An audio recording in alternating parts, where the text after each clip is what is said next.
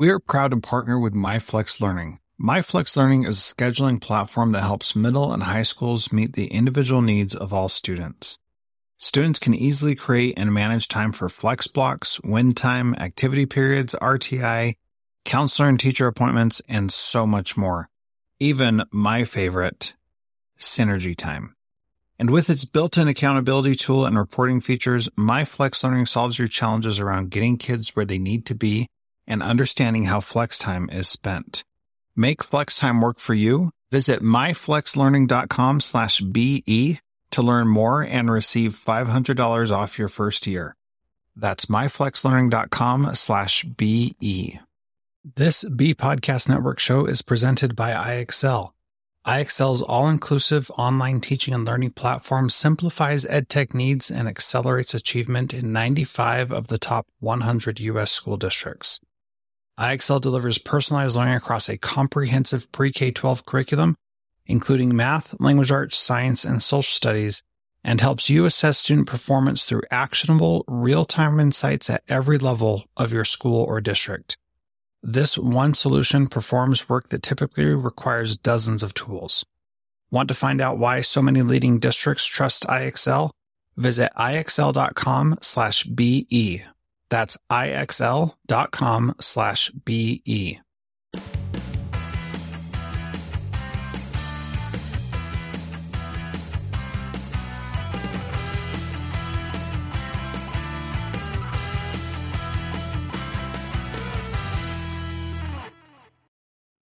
Transformative Principle, Episode 78, with Ron Fortunato.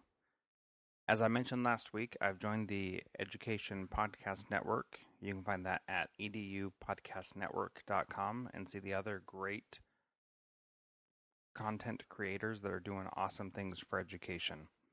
Today I'm continuing my discussion with Ron Fortunato, and we're talking about how to actually implement this real-life project-based learning kind of stuff in your school. So pay attention to this because he's going to give some great tips about how to get started. Also, you can find his email address in the show notes, and you can contact him directly and see if your school district wants to partner with his group to get some connection going there. Anyway, I hope you enjoy this. I learned a ton from it, and I know you will too. You can follow me on Twitter at Jethro Jones.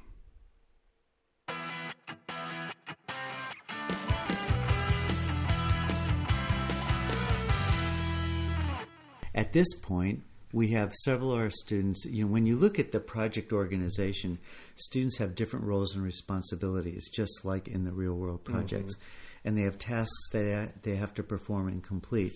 And now they're getting tasks directly from IntelliSense engineers to test different things on the platform because they know the sensors now. They're getting tasks from NASA, who ask them to perform other types of measurements and things. So now, like for example, last Thursday, the project manager at NASA Ames, who's actually managing the global project, sat in on our status review, and we do a NASA-level status review. Each student has to give his or her previous week's goals, current status, and upcoming week's goals. This is all part of the process that we use to have students help understand where they were, where they thought they were going to be, how much time it took to accomplish what they did, and what the gap is. Mm-hmm. And so it helps them to schedule and figure out how to accomplish their tasks. It also helps them to figure out what they don't know and then figure out, so how do I get that understanding in order to accomplish this task and solve this problem? And every day when we solve one problem, more show up. And that's just the way it is. You don't have to look for anything. They automatically show up and you have to take them on. And so it's an ongoing process. But the students, you saw like tonight, I had to ask them to go home at 7:30 at night so I could come and talk to you. Right. I mean, that's what happens. It's like, oh, really? What are you, hungry or something? Yeah, we'll bring you a sandwich. Yeah. I mean, they come in after school every day. We're working it out so they can take credit courses during the day, and they come on weekends. They are so involved with it. And now already these students in 6 months are getting letters of recommendation from these organizations that'll help them get into the schools they want to get into. And also they get to see careers they never thought they would see before. Like Anna, this one girl, she was involved more on the language arts, and there's a ton of writing and communication in these projects. And if you can't communicate, you're in trouble in these things. So she was looking at it from the periphery. I don't know, that's one of those engineering things. And then she got closer to it, and then she found out we were doing this nano agriculture project and these other projects too. And maybe I am interested in that. And then all of a sudden, months later, she's actually leading one of the projects. It's just great to see. And knocking down our door at the middle school saying, "You when notice are you going to do this stuff?" She's coming to the principal and saying, our Global Merit Group, who's our mentor and partner for this, they're wondering when we're going to start planting, because we have to do experimental versus control. We just wrote the experimental procedures. They've just reviewed them. We have to know what the dimensions are of the greenhouse so we can do our experimental versus control. We have to go outside to the golf course to get some of their soil that's not working out. Wow, they just talk it. They know what they're doing now. And that's what happens in these projects. When you first start doing a real-world project in a traditional system, it looks chaotic. It really does. And you have to trust that. And that's the first thing I say. It's going to look like chaos at first until people figure out what the problem really is, what the roles and responsibilities are, what the organization looks like, how it works, what the classroom management looks like. So all this I call real-world, real-time process. It's the training process and documentation that goes into how you build these projects. And that's really what you see. You go, I don't get it. It doesn't look good. It doesn't make any sense. And the teachers are worried and things. And all of a sudden, the kids, within days, start getting to come to grips with, there are all these different roles. We're a team. We're not working in an isolated manner anymore. We have to actually rely on each other to do work, because I can't do this until she finishes that, and she can't finish her thing until he finishes that. And they learned the system. And so that's how that works. It's really amazing. Yeah, she's knocking on your door because she's on a real-time schedule. Right. And she's she has to report to them, and she's wants to know when she can set up the trays and put the materials in and begin the testing. Yeah. And I'm sitting there thinking, what greenhouse? And she's saying, the greenhouse that is sitting here that just needs to be built. Like, let's get it going. And, a lot of things are happening behind the scenes, and, it's sometimes hard to keep up with. If you're not paying attention, it's easy to get lost on the way, right? Yeah. So what are some of the challenges of doing this real-time, real-world project-based learning that are different than the activities-based learning that we typically see? Yeah, it's a bit difficult, because if you can't just start an entire school with real-time projects. You just can't do it that way. And so you have to build ramps up to it. And the teachers also have to make an adjustment from the way they're currently teaching and figure out, what is the content that's involved here? How do I know that it's covering the objectives that I have to cover? And like that. So there's a whole process that we have for doing that. And the process works well in every case that we use it for. It's just that it looks different in every place because you have to localize it. So it's not one size fits all, but the process is the same. And that's what works really well. So the challenges are that, first of all, you really have to have the support from the school board has to want it. They have to want it for their students, and that it's going to impact enough students to make it worthwhile for all the time you're going to spend. How many projects do you try that don't work out, and you say, how did we know it wasn't going to work? We had to try it, and then it didn't work, and then you have to look even harder the next time. So there is a risk with any project that you take on, but we've been successful doing this from here to Taiwan to even China. And China is another story that we might get into someday. That's a bit scarier than people think. But so the challenge is first is to make sure that there's the wherewithal in the district to see it through. And when you get that kind of support like we did in Kodiak, and they heard the words, you want research and development environment? Wow, that sounds refreshing. It sounds exciting. It sounds like we would really have fun doing that. But I want to build the foundation so that the entire district can do it over time. But again, you ramp up into it. So that's it. And then, you have to talk to everybody. I bring the parents in and the students who are involved in the projects. I do presentations and we do seminars for them so they can see what the kids are doing. And then they end up supporting the students with extra time coming in and doing things like that. And right all the way through, of course, the principal, that staff, everybody needs to know. So it's something that you have to be completely transparent about and show them all the steps along the way that you're doing so they can look and see. And then that's good because they see how you're starting, like, wow, how are you ever going to get there? Right. And all of a sudden your kids are talking to NASA Ames Research Center and IntelliSense, and they're going, how did that happen? Yeah. And they're actually talking to us. They're actually listening to a status report and commenting on each student. Again, they're not tasked to do that, but they want to do it because they feel it's that important too. And what you just said there, that all of a sudden the kids are talking with these real people, and that's exactly how it was for me. You and I were talking earlier in the year. We were making all these plans. Things seemed to be going. And, we spent about a month making these plans. Then all of a sudden, the sensor was there. The kids were setting it up. And it was actually happening. And now, they've already been talking multiple times to NASA. They've already been giving these status reports. And it happened just like that. It didn't take long for them to get into it and actually make something happen. So one of the challenges that I've seen with it is how do you scale this so that everybody can get involved? Because what it sounds like, honestly, is that this is just for the really gifted high kids, and they're the only ones who have the capacity to talk to NASA. And, that's great for them, but not everybody's going to want to talk or be able to talk to NASA. So how do you scale this, and how do you make it so that it reaches more kids? Well, I'll give you an example.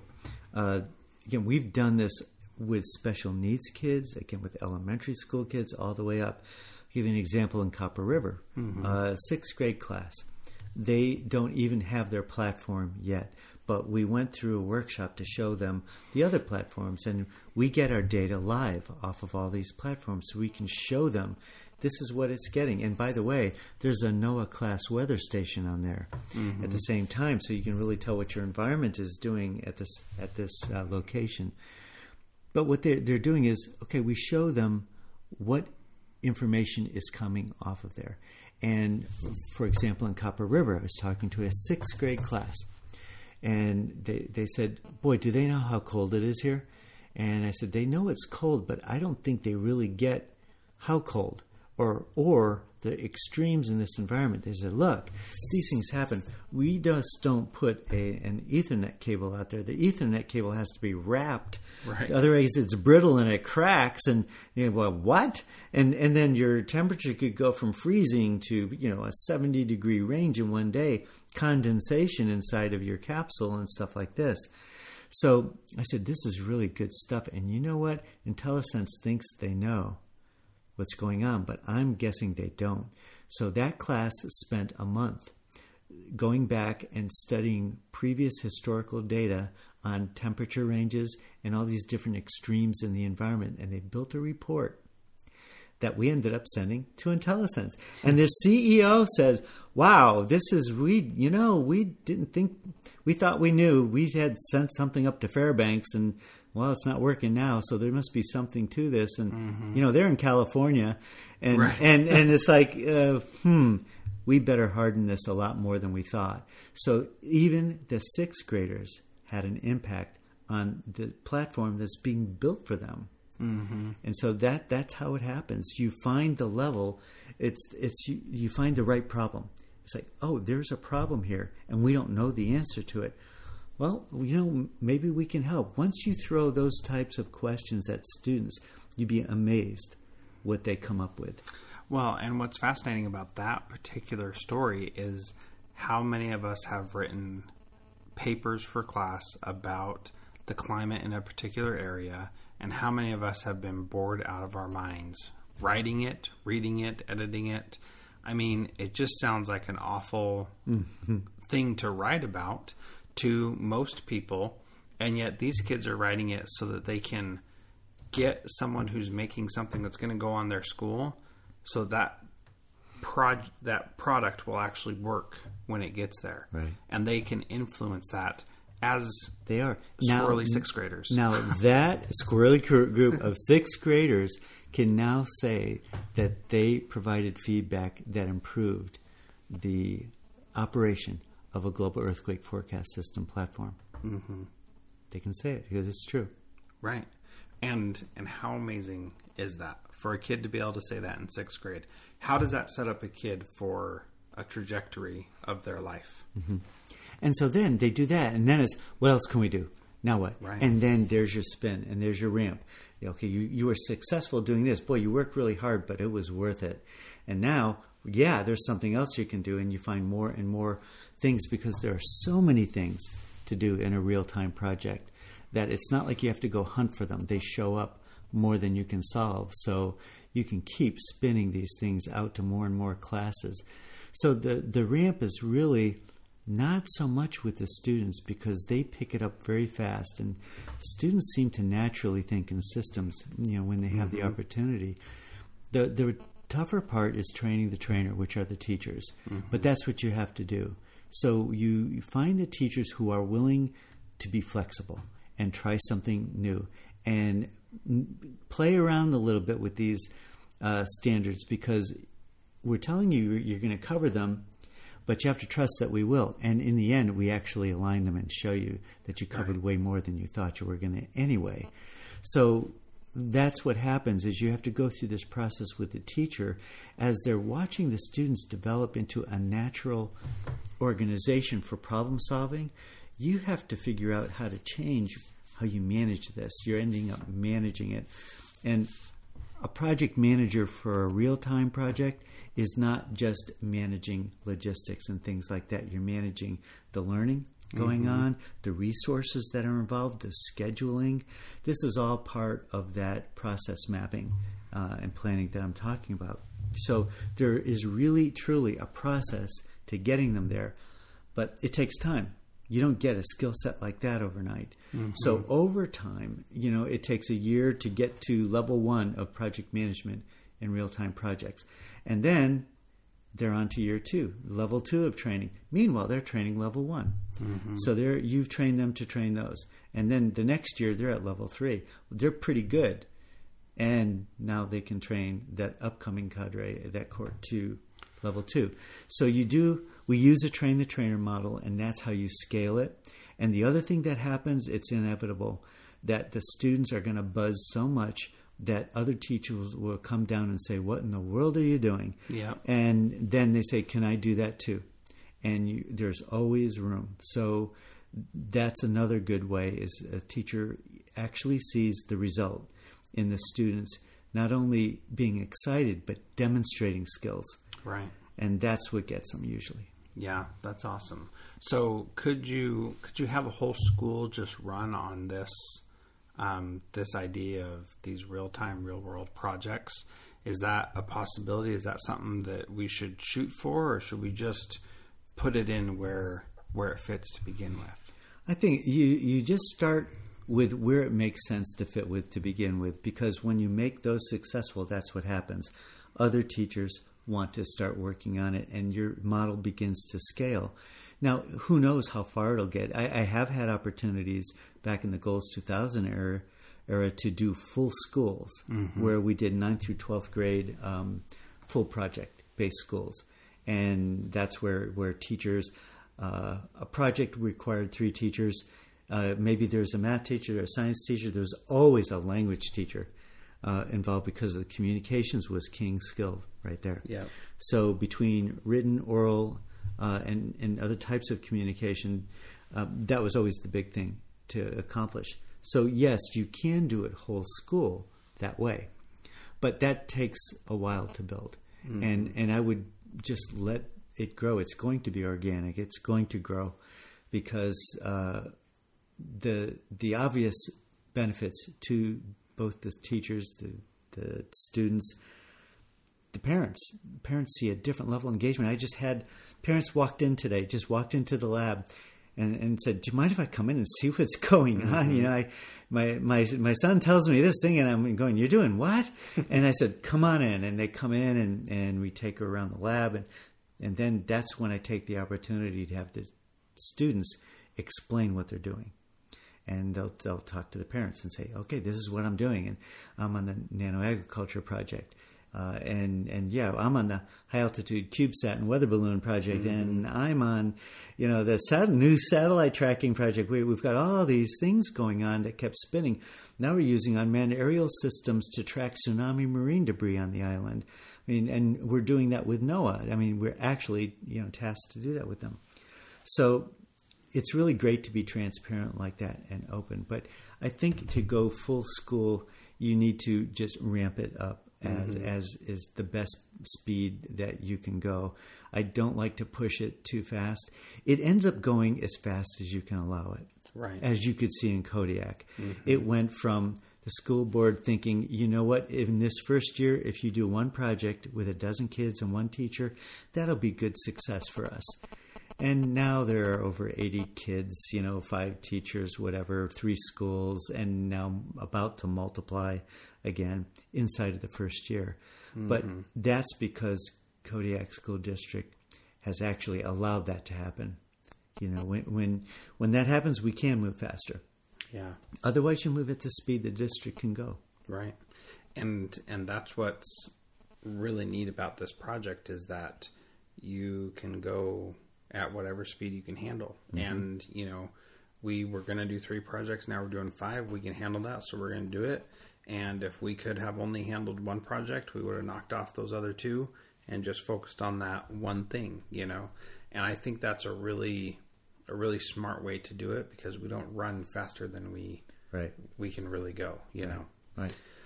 So how can, if a principal out there is listening to this, how do they get involved? How do they contact you and learn more about this? Yeah, I'd love to talk to anyone interested because we're scaling. Like I said, I've done this from the East Coast to Alaska. And when we get into these types of environments where now we have partners that I've never seen before, usually I end up with one partner for a district or a project. Now we have 25 partners. It's another very amazing thing has happened. And that is that these big organizations or any of these organizations have realized that they need to do education outreach. They just haven't done it before. So when they see a project like this and they say, "Oh yeah, you're doing what we're doing, there's a way for us to help and support it." So now we have numbers of partners that I just haven't seen it before.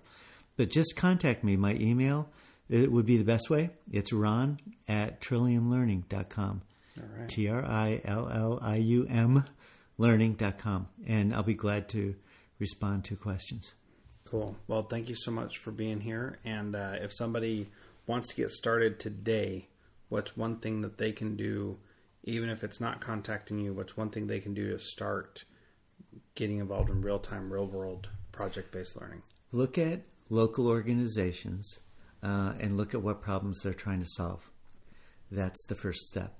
And then there's a whole process of figuring out what to define that problem and your projects and your milestones and goals and scheduling, all the stuff that goes with it. But the first thing really is to find out what's important going on. You know, in Alaska, fisheries are huge, and Kodiak fisheries are huge. Well, the tsunami marine debris is coming over with these species and invasive species that may hurt our fisheries. That would be devastating. So these projects, they're so important, and they're right here on your back door.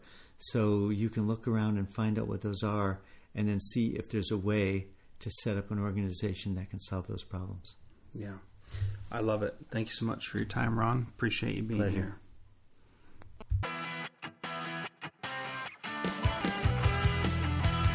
Hey, thanks so much for listening to my podcast. I really appreciate it. It means a lot to me that you're downloading it, that you're listening to it, and that you're listening all the way here until the end. If you could do me a favor and go to iTunes and rate this podcast and then share it on social media, that would be really great, and I'd really appreciate it. Thanks so much, and have a great day. Thank you so much for downloading and listening to this podcast. Please subscribe in iTunes or Stitcher, and please feel free to give us a rating on Stitcher Radio or on iTunes so that we can help spread the word about how much we're learning in this podcast. Thank you so much for listening. You can find me on Twitter at Jethro Jones.